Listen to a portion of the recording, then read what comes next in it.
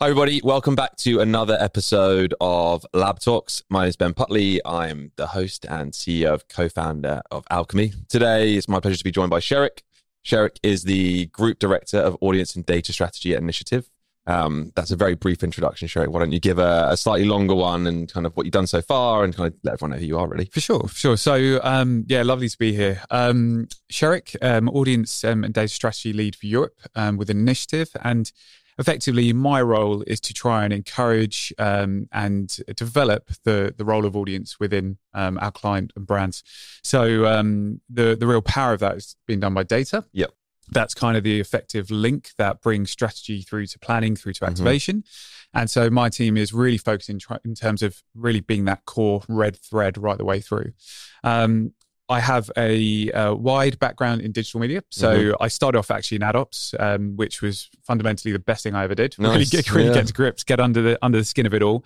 And then I kind of worked my way through all the activational channels, performance media, digital director for a number of really huge brands. And then had a little stint on the business director side, actually being account management side. Yeah. I loved it. Interesting. Didn't really enjoy the X's and O's of the finance process, and then thought, let me just back out into into digital. Stuff. Back into the fun stuff. So glad to be here. And really, really exciting time for us in the industry. And I think, it's the right place to be. And really interested to see where this year goes. Cool.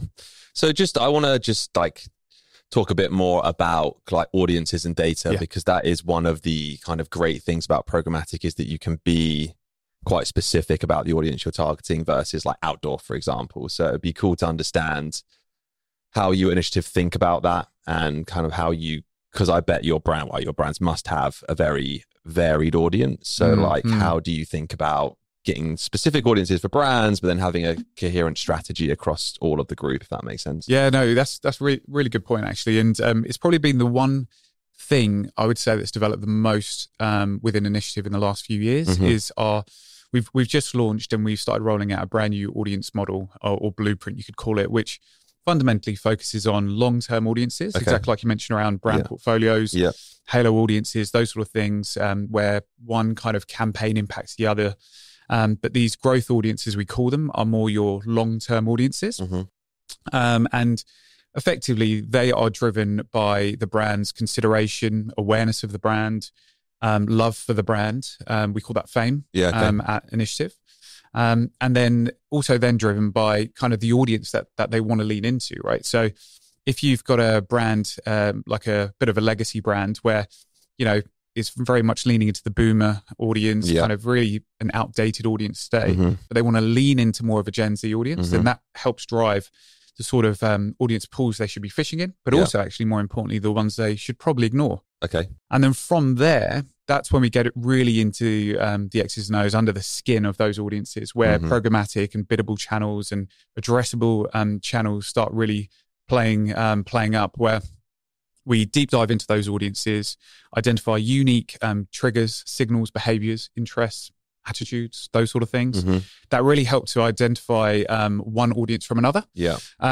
We actually quite like looking away from the demographics of audiences. Okay, so move away from ages and more focused on the behaviors and characteristics. Okay, that makes sense. Yeah.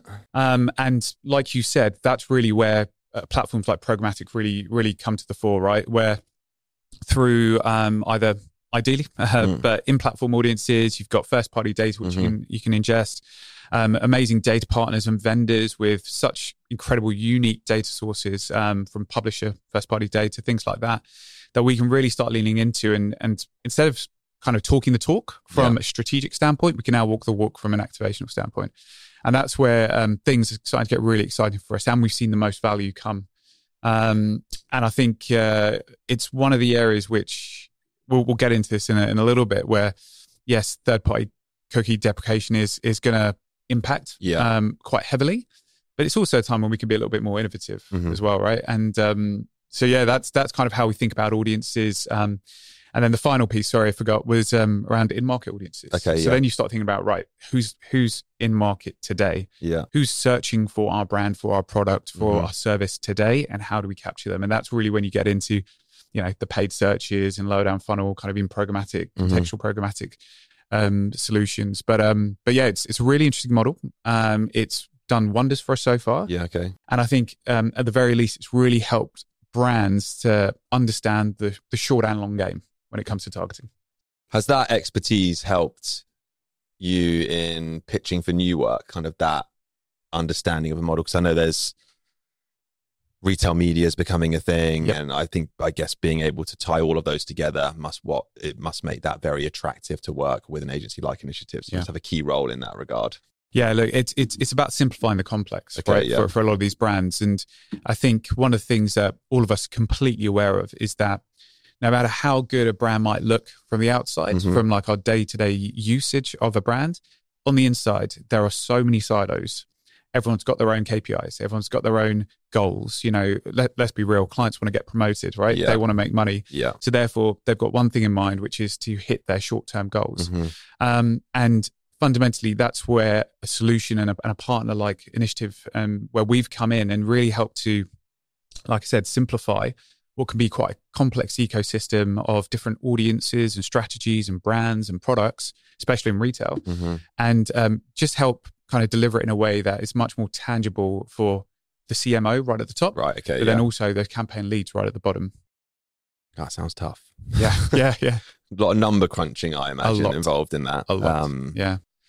And which channels have you seen kind of expand? Because you've got a lot of experience in media. I think I started in one of the years of mobile, and there was a lot around at that time, kind of device ID and ad formats. I think that with Apple's moves to kind of take that away, as it were, and then kind of less innovation around formats, it seems like every format's been done now. Kind of what are you thinking about outside of those two kind of channels, as it were, to really innovate and look at how you can serve brands in the future? Yeah, to be honest with you, I tend to agree.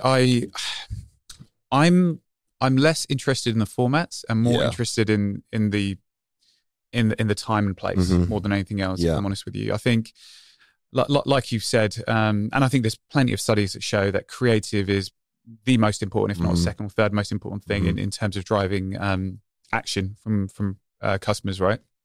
But if you're not getting them in the right time and place, not finding that right customer, then there's no point. So I think for me, the real innovation comes in that space.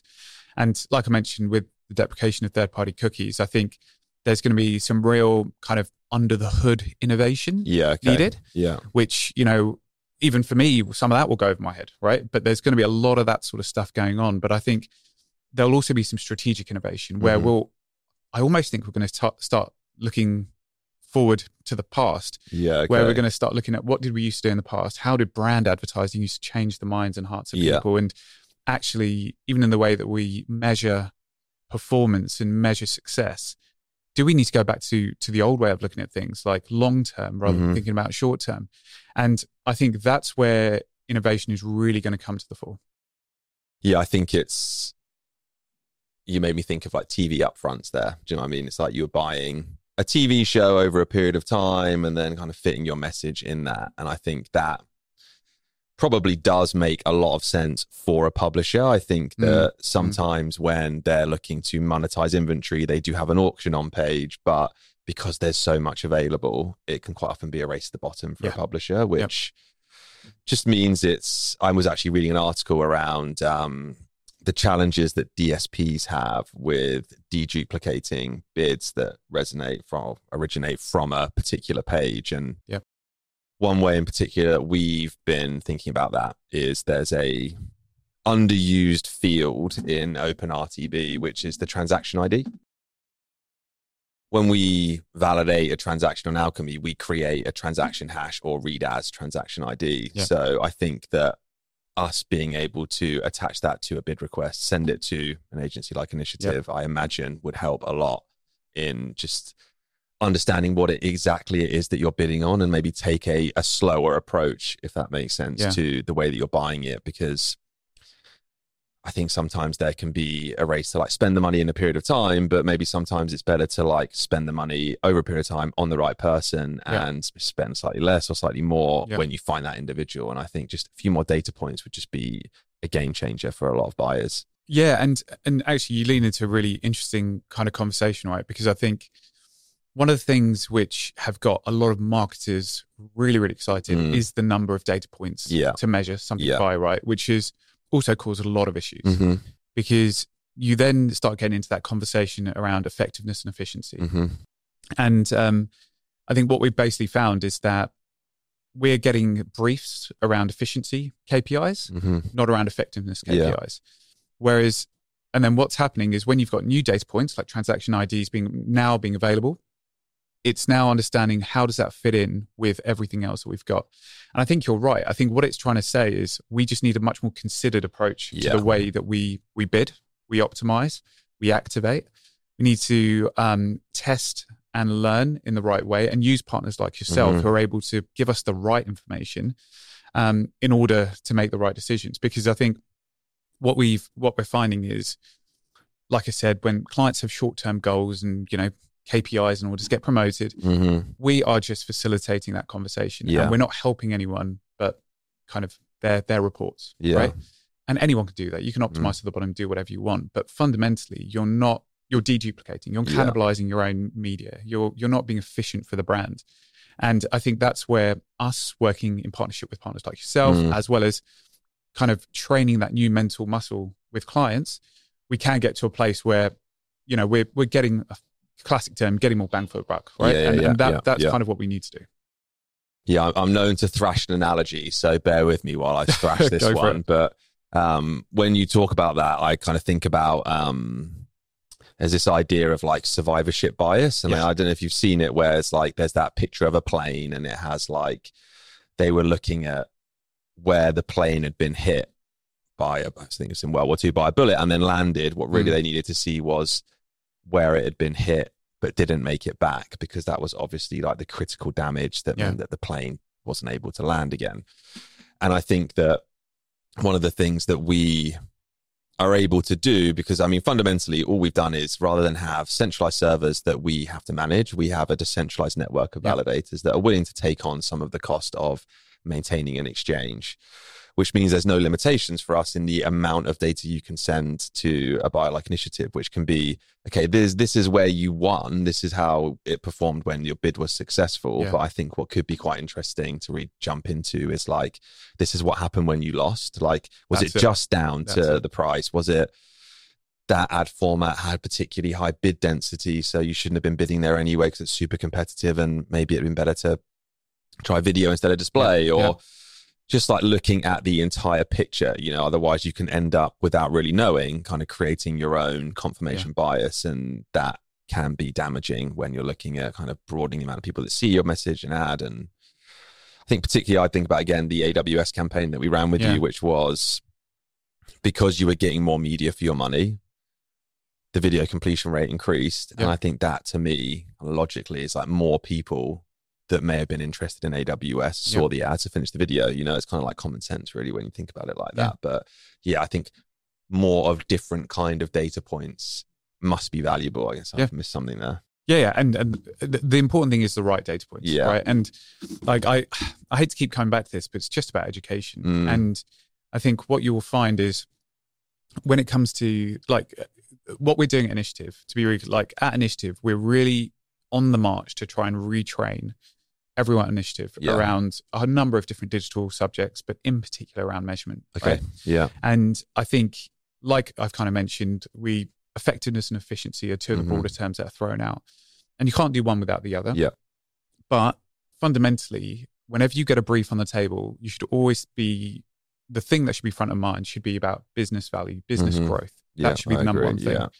Right. And I think from our perspective, like you said, that analogy that you kind of brought out, which I did get. Nice. Okay, cool. I think that sometimes I Michael Scott them a bit, so I definitely got that one. No, I think exactly like you said, it's not just showing about what you've gained, but what you could have lost.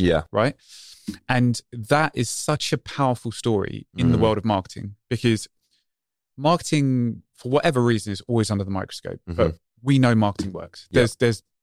It doesn't matter. Marketing works, right? And I'll put my life on the line. I think there's I saw like, it may have been on LinkedIn or something, but it was like, some people don't believe that marketing works, and they lose their cat, and they put a picture up on the lamppost, and someone's like, I found your cat. And you're like, holy shit, it works. But that's exactly it, right? But then it's always under the microscope, and mainly from the finance teams, right? And so that's the conversation we tend to have with brands is when they're saying, you know, we this year we need to hit our same goals, but you've got 20% less budget. Yeah. The conversation is like, look, it's not realistic. That's not realistic. And all of a sudden, then the KPIs start changing. The data points that they start looking at start changing, and you start losing track of what your long-term ambitions and goals are for the brand. So I think for me, it's around education around effectiveness and efficiency. It's bringing new measurement tactics into play. Like I said, almost taking a little bit of a step back to the past where, you know, incrementality measurement starts becoming much more powerful. It's things like A/B testing, holdout groups, right? Real simple stuff like that, you know, have been given a bit of a bad name when, you know, you've got personal identifiable information out there and out and all the, when it's actually, you know, sometimes the simplest measurement tactics are the best. Yeah. And I think that's what I think working with partners like yourself will absolutely be able to help us with, because in the programmatic space, it is complex. Yeah, right? it is incredibly complex. And you can't 100% guarantee that you can have perfectly held holdout groups in all spaces. But if we can work with a partner who's able to then verify every single one of those impressions, that's one thing that we're not getting at the moment, right? And if we can get that, and then, oh, by the way, we can also see how they've interacted, where they've engaged, what they've done. I'm not going to get into viewability and attention just yet, but I think all that sort of stuff builds such a nice picture for us. And oh, by the way, by serving this ad via programmatic to this person, actually we saw an incremental lift of X, Y, Z. All of a sudden, that's a very simple conversation. That pats away the finance teams, that brings you more budget. And at a wider marketing level, that becomes a lot more digestible conversation to have. I think it's like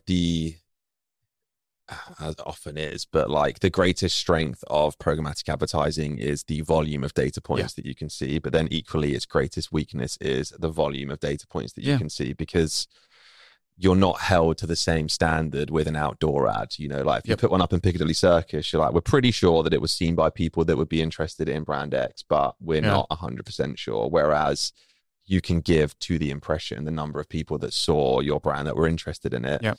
But more people should have seen it. And it's that has all that kind of dissonance is kind of funny to me, but Yeah, look, I think you're exactly right. And let's be honest, we can spin any story. Right? You can. There's enough data points that you can find gold in rubbish, right? It's literally how it works. And I think what we are aiming to do as an initiative, as part of the agency industry or the advertising industry, is to kind of add a bit more education back into it. I think about advertising in much more simpler terms. Was our ad effective?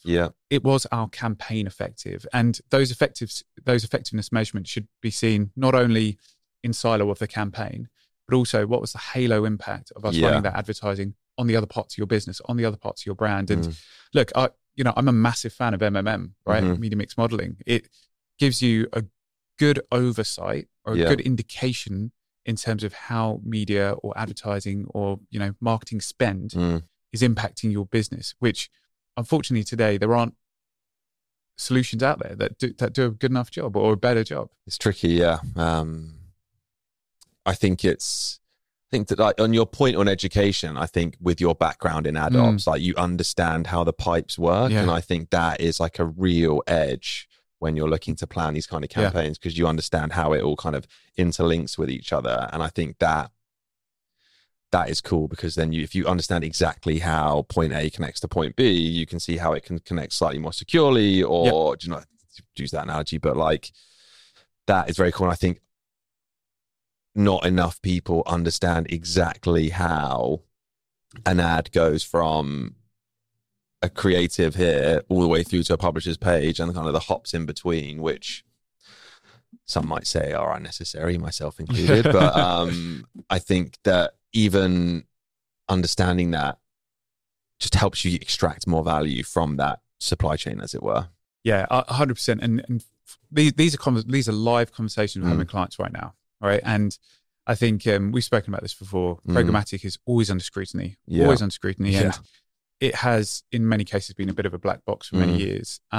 But, as our clients are becoming more educated, as we're starting to see more agency people go client side, we're getting the right questions, Nice, right? yeah. We're Okay. getting pushed in the right way. It's not as easy as just plugging something into a DSP and just hoping it hits, and then, you know, like I said, being able to spin the results to tell you what they mean. Yeah. And I think on like if you kind of take one step back from like the coalface of planning ads, like programmatic advertising funds the internet essentially, right? Like that is what it's there to do, which is where we all get all of our information all of the time. And I was writing some tweets yesterday just around paywalls and like how they generally have like a bad impact on traffic. Makes sense. You can't access content anymore. As happens, there's always one article that you want to read and it's behind a paywall. It's real pain. And I think that if you really nail it and you can provide more value to each kind of constituent part of that value exchange, like you, the brand that pays for the content, and ultimately the publisher that is creating the content that's paid for by advertising, and then the user that reads it, and then ultimately you're trying to impact what they think about a brand or how they want to purchase it or whatever it may be.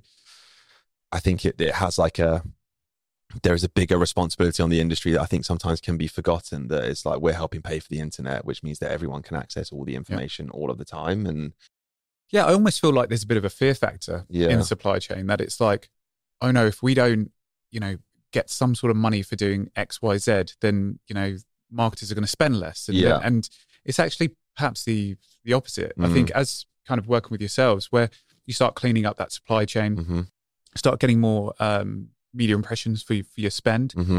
I think there's fear that, oh no, then, you know, brands will just spend less because they're still getting the same results. Ironically, they won't. Like they really, really won't. And if you're, again, measuring in the right way and showing them, actually, you know, you're incrementally driving X, Y, Z, they will spend more. They will always find more money, spend more, and it will fund the internet, and everyone will get their fair share. Yeah, I think so. And it's like it does, because really what happens where we take such a low fee, our bids are more competitive. Like, so that means that you're able to win the audiences that you're looking for. And I think that what you can do around that time, and again, this is quite an old school way of buying media, but if you wanted like 100% share of voice at a period of time, I mean, the example I always think of is like let's say a bookmaker at halftime of the 3 o'clock kickoffs. If they could spend and be really competitive in an auction, they could get bets, odds, whatever it was, in front of people for 15 minutes. And that's probably where they're going to get a lot of action during the game or at halftime individually. And I think that, again, just by making that more efficient, it gives you an older school way of like, it's almost like a double page spread, you know, like of buying media at a certain point to deliver on KPIs to make it more efficient. And in being made more efficient becomes more effective because you're showing the right ad to the right person at the right time.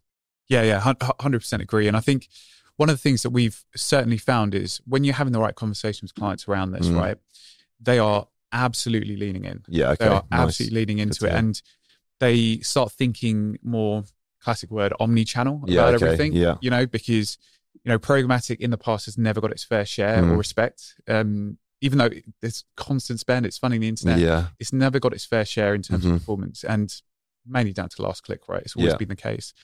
And I think one of the things that we're really leaning into from a measurement standpoint at Initiative is audience-centric measurement. Everything is around audience. And if you think about audience-centric measurement at the moment, in most cases, everything is last click. Everything's search is probably getting, I love search. I'm not going to bag it, but it's probably getting inflated 4 to 10x performance, right? Than actually what it is.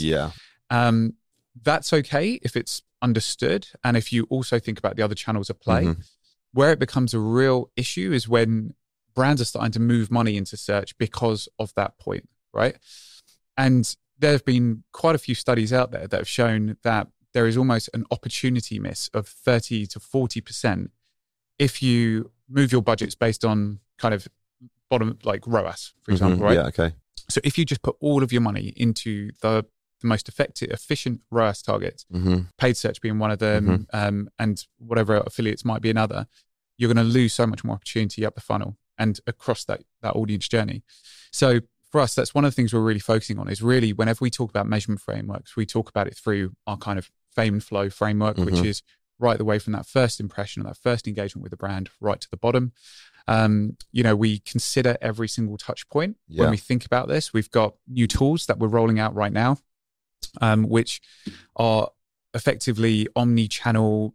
It's like this mix of multi-touch attribution and MMM in a digital world, which is really offering great kind of great feedback to our clients, but also internally when our teams are optimizing towards holistic performance across okay. digital channels. We're seeing really good performance increases.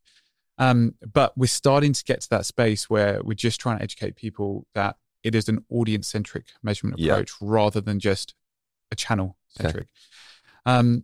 But I think one of the things that around saving money and where that money goes, we are, as I mentioned, we're finding that when clients are really leaning in, they're happy to spend the money. They're happy to put the money into it.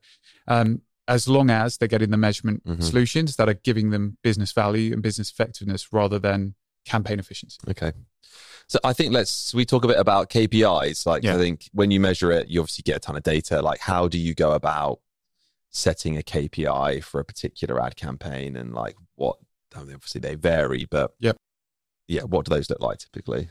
Yeah, sure. So in today's world, if you take any brands kind of sending over a brief, in most cases, it will be pretty clear whether it's kind of a kind of upper funnel campaign, mid funnel campaign, or lower funnel campaign. Yeah. Right. And there'll be associated KPIs to that. Upper funnel, consideration awareness, mid funnel, traffic to site kind of vibes, video engagements. And then bottom of the funnel, it's like conversions, ROAS, ROI, that sort of thing. Right. So pretty straightforward.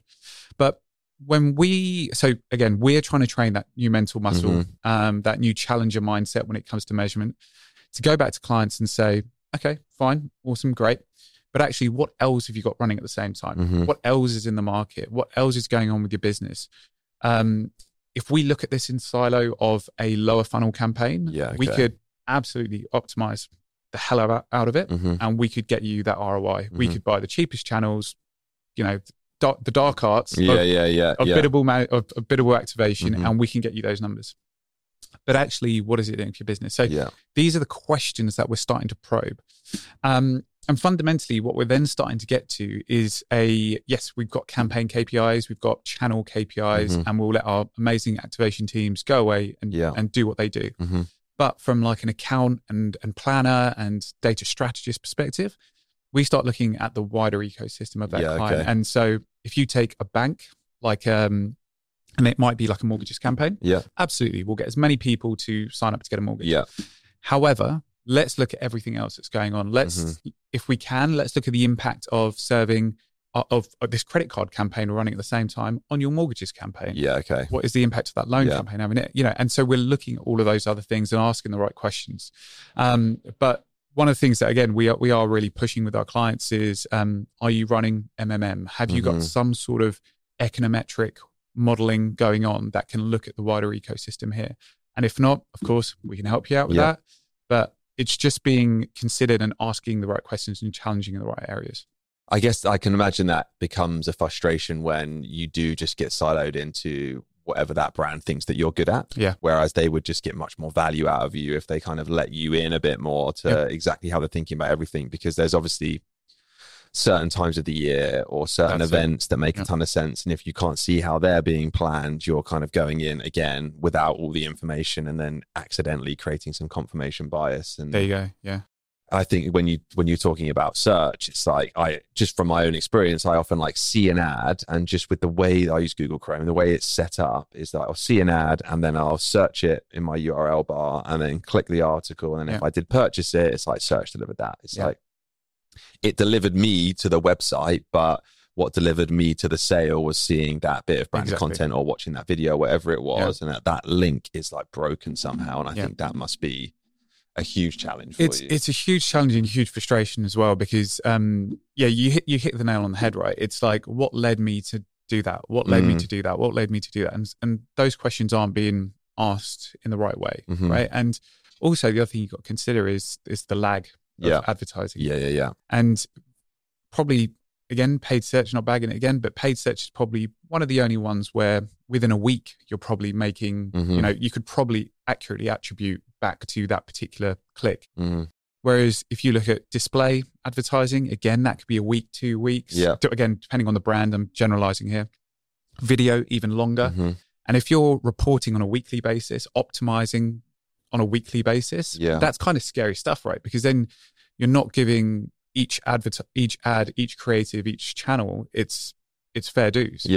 And that is another issue. And that's, again, another reason why when I've worked on really hardcore performance campaigns and brands, I've been very concerned about optimizing week on week, especially when running programmatic video advertising at the same time for that very reason. And it's something, and it's not easy. It's not easy to manage. It's not easy to understand. And unless you have somehow got some view tracking in place or view reporting in place that allows you to see that, or some MTA in place that allows you to attribute back to the right touch points, it's very difficult. And so it's almost, with measurement, you've got to take a bit of a leap of faith. You've got to take a bit of a leap of faith with performance media, and also respect each channel for what it's trying to do in the audience's journey. Yeah.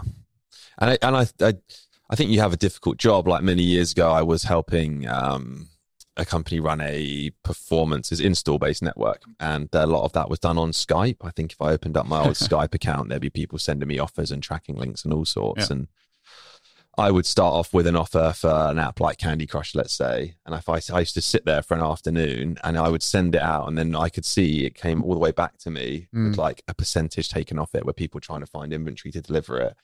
And I'm like, that's my tracking link, but it's CPI is about 40% cheaper than what I was offering. So it was like, it's tricky. I think that it's where really, and again,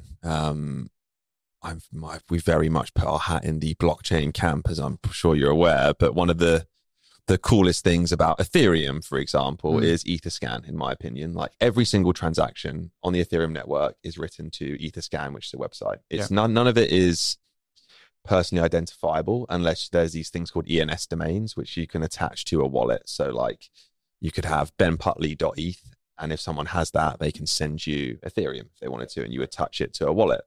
But aside from that, every new wallet that is created is immediately indexed, and then you can start to look at what's happening in that wallet. And then we hope there is a way in the future to have that wallet passed in the bid request. So you could see, right, okay, this wallet has done, I don't know, $10,000 worth of transactions. It might be fair to say that person is a high net worth individual. Or if someone, there's a, I think it's called Travala or a T something, but a travel booking site that allows you to pay in crypto. Oh yeah. So like if you'd seen that website or that wallet had interacted with that website, you could be like, okay, that might be interesting for an airline brand or a hotel brand or travel insurance, and I think that presents quite a nice, transparent way to do some of the behavioral targeting that comes with third-party cooking now that might disappear with technology. That I think last year there was a 43% growth in Ethereum wallets. It went from 71 million to 126 million or something like that kind of number. And I think as that, it's quite nice that the third party is disappearing and then wallets are becoming more ubiquitous. Like, will there be that natural crossover? We hope so, but we're not sure. It's that's a really fascinating space, right? Because I think, just kind of leaning into the third party world, I think that is the one thing that we are like really hot on the heels of. I can imagine, with our clients. And classically, right, we've been talking about this for years, and we've been kind of nudging our clients. By the way. And typically, now that it happened on 4th of January, they dropped off 1%. Everyone's woken up to it, right? Yeah. And so literally the last few weeks have been chaos. It's been, look, let's get as many kind of meetings in with our clients. Our clients are coming to us proactively. Yeah. We're having conversations with clients around kind of, let's get under the hood of your business. Because I think the thing about third-party cookies is it doesn't just impact paid. It impacts pretty much their whole ecosystem. Yeah, I can imagine, And so you need to think about all of those different touch points. And one of the things when you think about kind of what could one of the solutions be, it is around things like kind of wallets. It's around what are those other identifiable pieces of information that we can gather from our customers. And whether that's their, typically first party data, how they're using, how they're spending, etc. But I think wallets is a really interesting space because obviously we need a lot more people to take that up to make it scalable, right? I agree, yeah. But if you do think about it as your personal credit card going around, spending as you do, that's really, really powerful information. And as purchasing with crypto becomes more common, that will then give us a brand new light, right? I'm sure there'll be some privacy legislation that will come in and make it much more difficult for us to do that in the future. Sounds about right. Sounds about right. Something bound to come up, but until then, I think that's what we're all looking for. And when we talked about innovation right at the start, I think this is where the real innovation is going to come. It's going to come from how can we be smarter, but more much more secure, right? And privacy first with the way that we identify our customers, identify people out there. Then once you move on from the idea of identifying these people, it's then, right, how do you track them back? How do you get that feedback loop?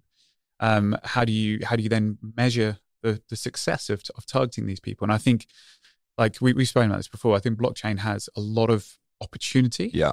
I think it's one of those things where because the industry is constantly navigating itself at this point in time, I think it's one of those where you want to kind of get ahead of it, but there's, again, that slight fear factor in, like, God, you don't know what it's going to be next month or the month after, or what new thing could come out. Yeah. So, but yeah, it's fascinating, but that's definitely one of the areas we're looking at as well. Yeah. And campaigns don't really stop. Do you know what I mean? Like there's not a chance to, like, you don't have a winter break like the Premier League or a summer break like the Premier League. You know, it's like you finish the campaign. It's like you probably already planned the next one. So it's like, when do you get a chance to take a breath? And I think I remember when GDPR rolled out, I was working at Sherrick at the time, and we'd spoken about it, and we thought everything was going to be fine. And then it happened. And then, like, overnight, we were just like, okay, well, we can't scale campaigns anymore. It was kind of crazy, really. I hope the same thing doesn't happen again when third parties disappear. But I think sometimes it's like, okay, that might be this happens to everyone. Yeah. There might be a bit less ad spend for a couple of weeks, but it now gives us a chance to really think about what solutions we've been talking about already, which ones can we start testing, which ones are kind of bubbling up in the future. And it's quite a nice chance where we're trying to, like, pull people towards this idea of using blockchain. There's never really been, like, a push in the way there has been, which cookies is a real, not a nice push, but a push that will exist in that regard. And then also just on, like, a macro level, you've got Bitcoin-based ETFs that are now getting significant inflows of cash. So it's like blockchain is being adopted by the financial mainstream. And I think it may, like, the thing that generally follows that on the next biggest market really is advertising. So like, it will give a nice chance for advertising to follow what traditional financial markets have done and adopt blockchain in a way that can solve a ton of issues that it currently faces. For sure. Yeah. It is a really interesting space, right? And I think the other thing that we're starting to really lean into is how can we facilitate a conversation with the right technology partners, right? And how can we start pushing as agencies, as brands with these technology partners, the Googles, the Apples, people like that, to really help create a much more kind of considered ecosystem for planning, activation, measurement? Because right now, and I think, you know, you mentioned it there. There's so many unknowns when the third party cookies drop off. Like, I know Apple and Safari have already been there, and they've been there for a while. You know, we talk about it being about 30% of the open web market at the moment, which is fair. But 70% is a much bigger hit. Right? And it's a much bigger hit, and especially when things like Google, you know, everyone's searching pretty much through Google, and you know, we're hearing hints that kind of impression and even click tracking is going to be impacted. I can imagine. There's a lot of things here which we just are unsure about. And I think that's, again, exactly like you said, we're planning for campaigns today for Christmas. Right, and they will absolutely be impacted. Crazy, really, and you start thinking about these things. Now, how can you plan with the right partners, with the right vendors, in the right channels and spaces, without really understanding what impact this is going to have? So I think what we got to do is, it's a little bit of wait and see. It's a little bit of test and learn. And in fact, that's, again, another thing that we're really pushing at Initiative. We've got a very strict kind of energy towards experimentation. Nice. And we're really, really pushing every single person at Initiative to talk about it with our client, you know, getting learning agendas in place, keeping it simple, keeping it structured, making sure everything tallies up to the business objectives, making sure there's clear hypotheses that you're going after that does drive business growth. Like, these are really, really important things, which, let's be honest, we should have been thinking about this years ago, right? Or every agency and every industry. Right? We should have been. We should have been. But now the rubber's hitting the road, and we need to get moving on it. So, you know, there's a big push for that. And I think only through testing these new partners and vendors and solutions and, you know, data points that we can capture through the likes of yourself, will we be able to at least get a little bit more confident. Not, we won't be confident, but a little bit more confident, when that time does happen. And it's not far away. I think they're saying they're hoping by August, right? Really? And it's going to be a rollout by August, okay. September for it to be done. So it's not going to be end of year. It's going to be by that time. And I think what makes us incredibly nervous is a lot of our brands' peak periods are Christmas and January next year. We've got to have something in place by then. Yeah. Blimey. A lot of work. That sounds like, doesn't it? So yeah, I think we kind of mentioned Christmas, but that's a year away still. What would you like to see in like an ideal world happen between now and that period? I guess something to do with cookies by the sounds of it, but yeah. Or anything else that we haven't mentioned? Anything else? You know what? I've got a lot of excitement about this year. I've got a kind of like fear drives excitement for me, and I'm sure it does for a lot of other people.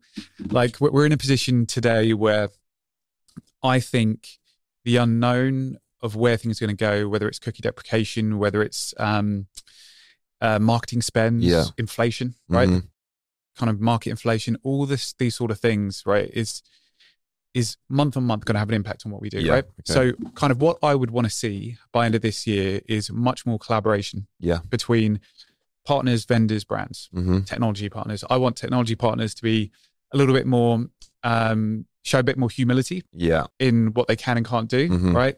We can all dream, but show a bit more humility.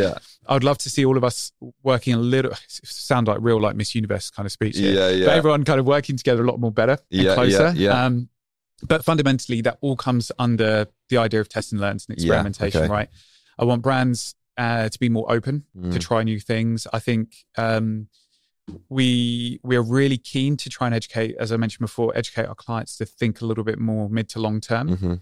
So, you know, you've got your monthly targets today, but actually when the industry changes this time next year, it's going to be massive different. There's going to be a massive difference in terms of what your business growth looks like tomorrow.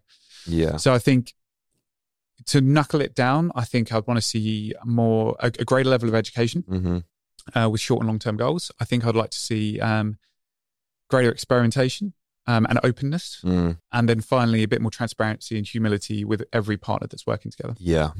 Because I wonder if there's like a bit of technology or a bit of hardware that had the same impact on this market that the mobile device did. Do you know what I mean? Like that was a game changer for businesses like Facebook, Twitter, Uber. The last unicorns really benefited from a device that was in your pocket all the time that you could do whatever you wanted to with on it, you know? And it's like, what is that? Because I was watching videos last night of the first people reviewing the whatever it's called, the Apple Vision Pro, which looks pretty cool. I mean, they're calling it spatial computing. Maybe it's that. Maybe it's machine. I don't know. I wish I knew, but I don't know. I wonder if there's going to be some big advancement in technology somewhere, like AI is threatening to do that.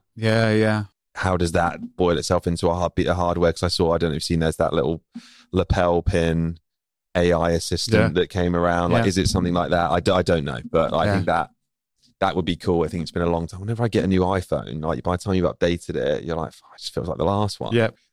So something like that would be cool. I remember when it was like, I had the Motorola that used to flip and made the DJ noise when it like spun round and like, I don't know. So like that, I would like to see. And they're making a comeback, aren't they? And they're making the Razor's back. You can flip it and angrily hang up on someone. But so I think, okay, if that's what you want to see, it's probably a difficult question to answer. Like, what do you expect to see happen?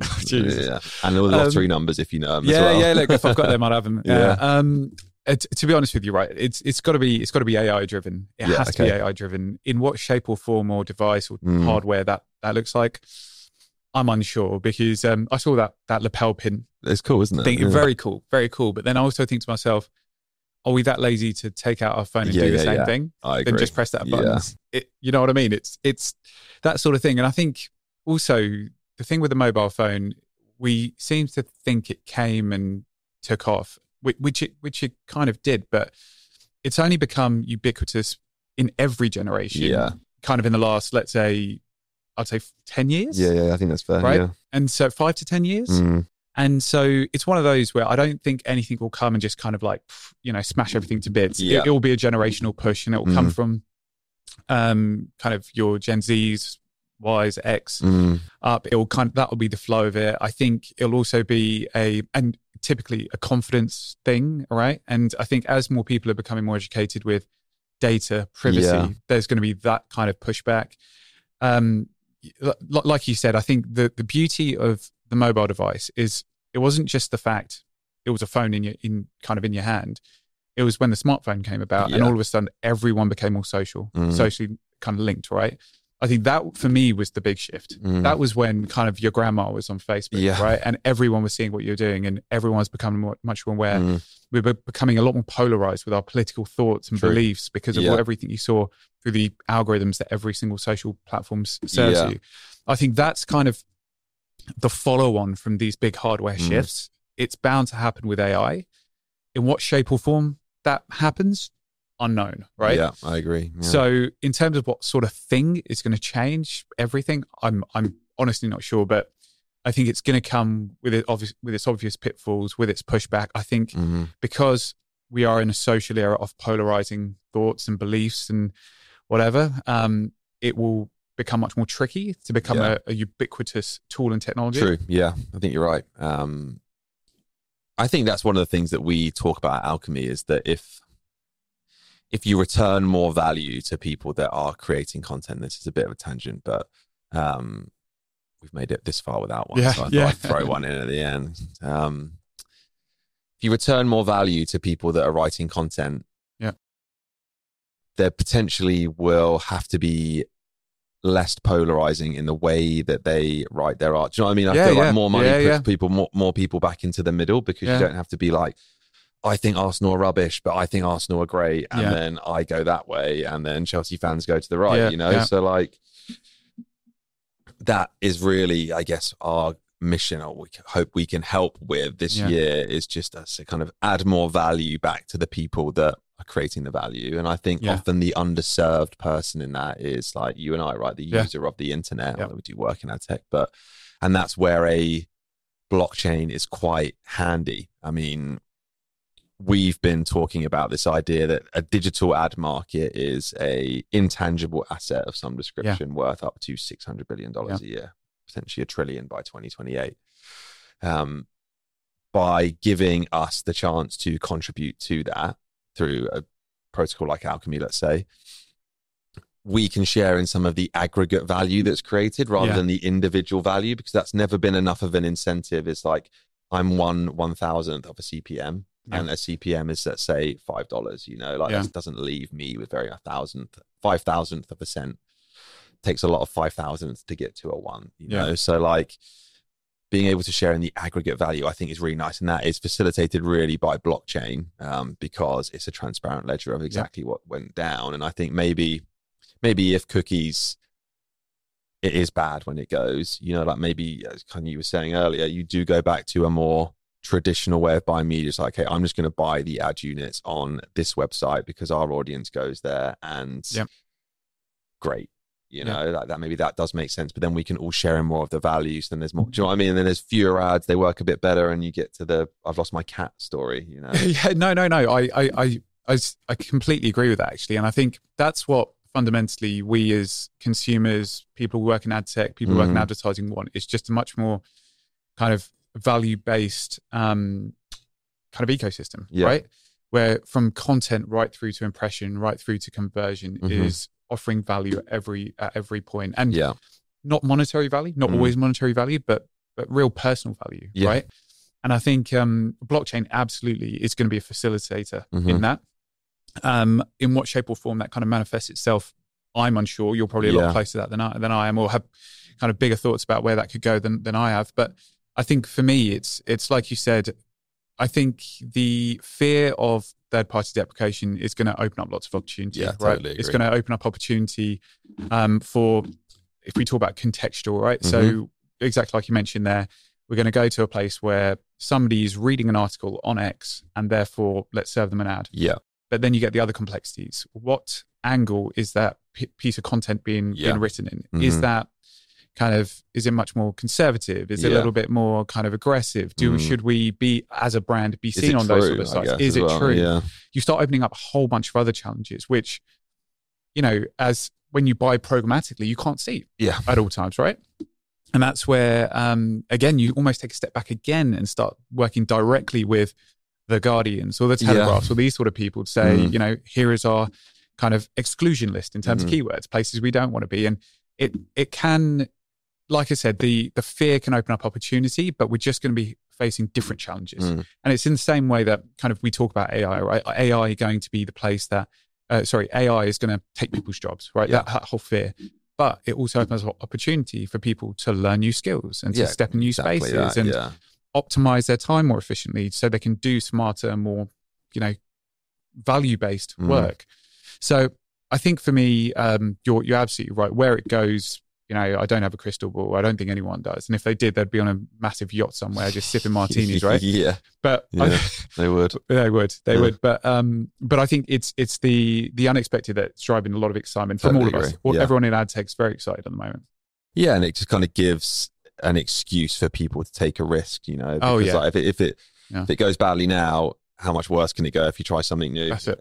There's the potential to go better, you know. And I think it's rare, on your point on AI, that a new technology kind of exclusively removes jobs, like as you said, it kind of equally creates new types of jobs that weren't possible without this bit of technology, So I think it's going to be an interesting year. I feel like we finally got out of the year of the mobile now. Maybe we're in the 5th year of the year of the cookie or something like that. Let's hope the blockchain.